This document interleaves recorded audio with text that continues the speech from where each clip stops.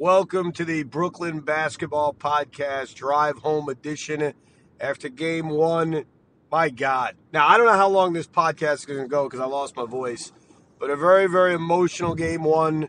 And I'm not just talking about the appetizer I had at the Italian restaurant me and my wife went to because that was freaking good. What was that? Prosciutto and like soft mozzarella or something? Prosciutto di Parma. Prosciutto de Parma. But nah, dude. You put this game on if you're at home, if you're in the arena. I don't know how you watched it, but the opening possession was awkward, and I couldn't figure out why. Now, look, I'm not staring at James Harden. I'm just noticing no movement, confusion, just oddity. And then I'm watching the Milwaukee possession, and again, same thing. And I think it was P.J. Tucker who had the easy layup. And I'm like, what the hell's going on? And Steve Nash calls a timeout, and my first reaction was, wow, we haven't seen Steve Nash pull a Popovich, where he's so disgusted by the opening defensive possession. He says, I got to call a timeout. I got to call what I like to say an FU timeout, a timeout to basically tell everybody, you suck, FU. But as he calls the timeout, and I even said it to my wife, wow, look at Nash calling a quick timeout.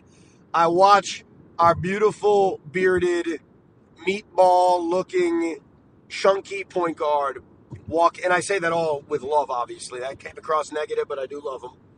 I watch him gingerly walk off the court, and my stomach dropped. Because you may not believe me, I've had this fear. Like, this fear has existed of one of the guys, whether it was James Harden, Kevin, or Kyrie, somebody walking off the court seconds into a playoff game. And I think I had that fear right before the Boston series. And obviously it didn't happen. We won in 5, yippity-doo-dah. And I kind of put the injury thought out of my head because, hey, they played 5 straight games. Everybody was playing decent amount of minutes. The effort was there. And in my mind, magically, everybody was healthy. But I'm telling you, I had this freaking fear 2.5 weeks ago. And my stomach dropped because we're watching James Harden walk off the court. And I'd say for the first 3 minutes, I may have dropped the F word about 12 or 13 times in context of we're effed, we're effed, we're effed. And look, it took me a few minutes to kind of regroup. I'm watching the game. We're all watching the game, but my God, my brain wasn't in it because I'm thinking about what the hell just happened to James. And by the way, I have no injury update other than they rushed him out to get an MRI. It's his right hamstring. We all know he's not playing again. I mean, let's not be delusional here. And look, if this podcast doesn't age well and all of a sudden he's playing in game 2, I would gladly eat that crow. It'll taste better than the prosciutto de Parma that we had as an appetizer. But we know he's done. He's done. And yes, I have no voice. I did a lot of screaming. We'll get to the screaming in a second. I would say it took until the run in the second quarter that put him up by about 8 or 9 to where I started to refocus and say, wait a second, we're not effed completely. We've got 2 top 10 players in the league on our team. This was the original plan. The original dream on June 30th, 2019 had nothing to do with our bearded hero. It had everything to do with Kevin Durant and Kyrie Irving. And then our beautiful sons of bitches put together an artistic performance. And look, I understand. Did the Bucks miss shots in this game tonight? Of course. Are they going to miss as many threes as they missed tonight? No. I understand. They will be better. Bryn Forbes will actually hit a bunch of threes. I don't mean to use him as the example, but I understand that tonight in all likelihood is going to be an outlier in terms of how poorly Milwaukee shot the basketball. But you got to admit, the defense was tremendous tonight. Blake Griffin was all over the place. And look, Giannis is a pain in the ass. We all know that. But we saw less switching tonight. We saw Kevin Durant swatting shots away. Look, Brook Lopez pitched him out in the first half on the offensive glass. I have no numbers in front of me, but it felt like in the second half, it was a completely different story. Those second chance opportunities weren't being shoved down our throat the way it was in the first half, where Brook was playing volleyball with offensive rebounds and tipping them in.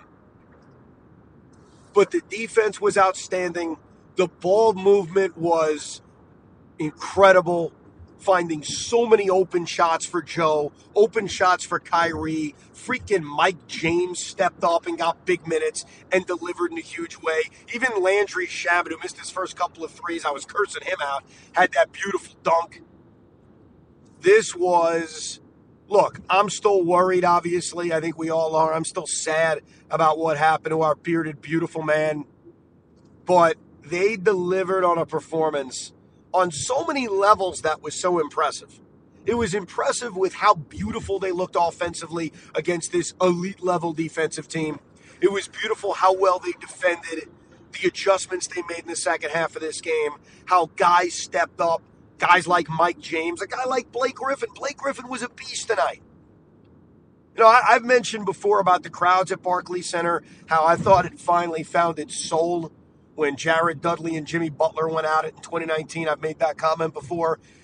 We had a second moment tonight, and that was when Blake Griffin was diving on the floor, wrestling basketballs away from people, forcing a jump ball, which I think he actually lost the jump ball, if memory serves correct, but who cares?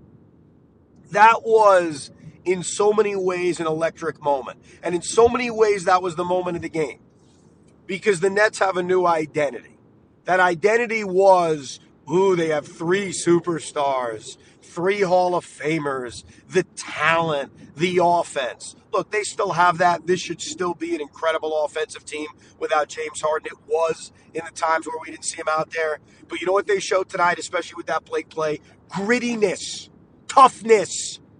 You punch us in the face, the injury gods kick us in the balls. That's okay. We're going to freaking respond. Nicholas Claxton had his moments tonight. Brucey Brown had his moments tonight. And God damn it, we took game 1. We had to take game 1. After what happened to our bearded, beautiful bastard, we had to win game 1. Because I'm convinced the emotion of losing Harden, losing the opener at home, I think it would have been a killer. I would have done this podcast. I would have been crying, basically, on the podcast. Instead, my fellow Net fan, I come to you with hope.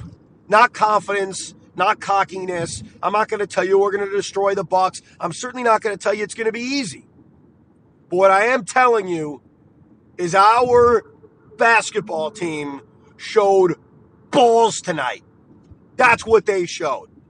And maybe this entire season in which they were never healthy, or there was rested nights, or it was prior to the Harden trade, whatever reason they weren't playing with our 3 monsters, maybe all of that is going to turn out to be the greatest thing ever, because if there is a team used to playing shorthanded, if there is a team that is used to playing with not all 3 stars, and if there is a team that has relied on its role players to step up, there's no team that's done that more than the Nets this year. There's a reason we got the 2 seed. We didn't get the 2 seed with 3 superstars playing every night, because they didn't.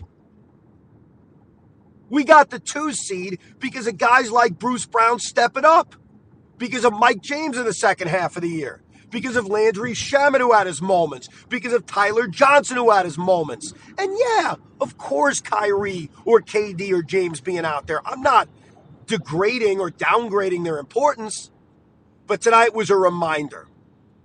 We're more than those 3 guys.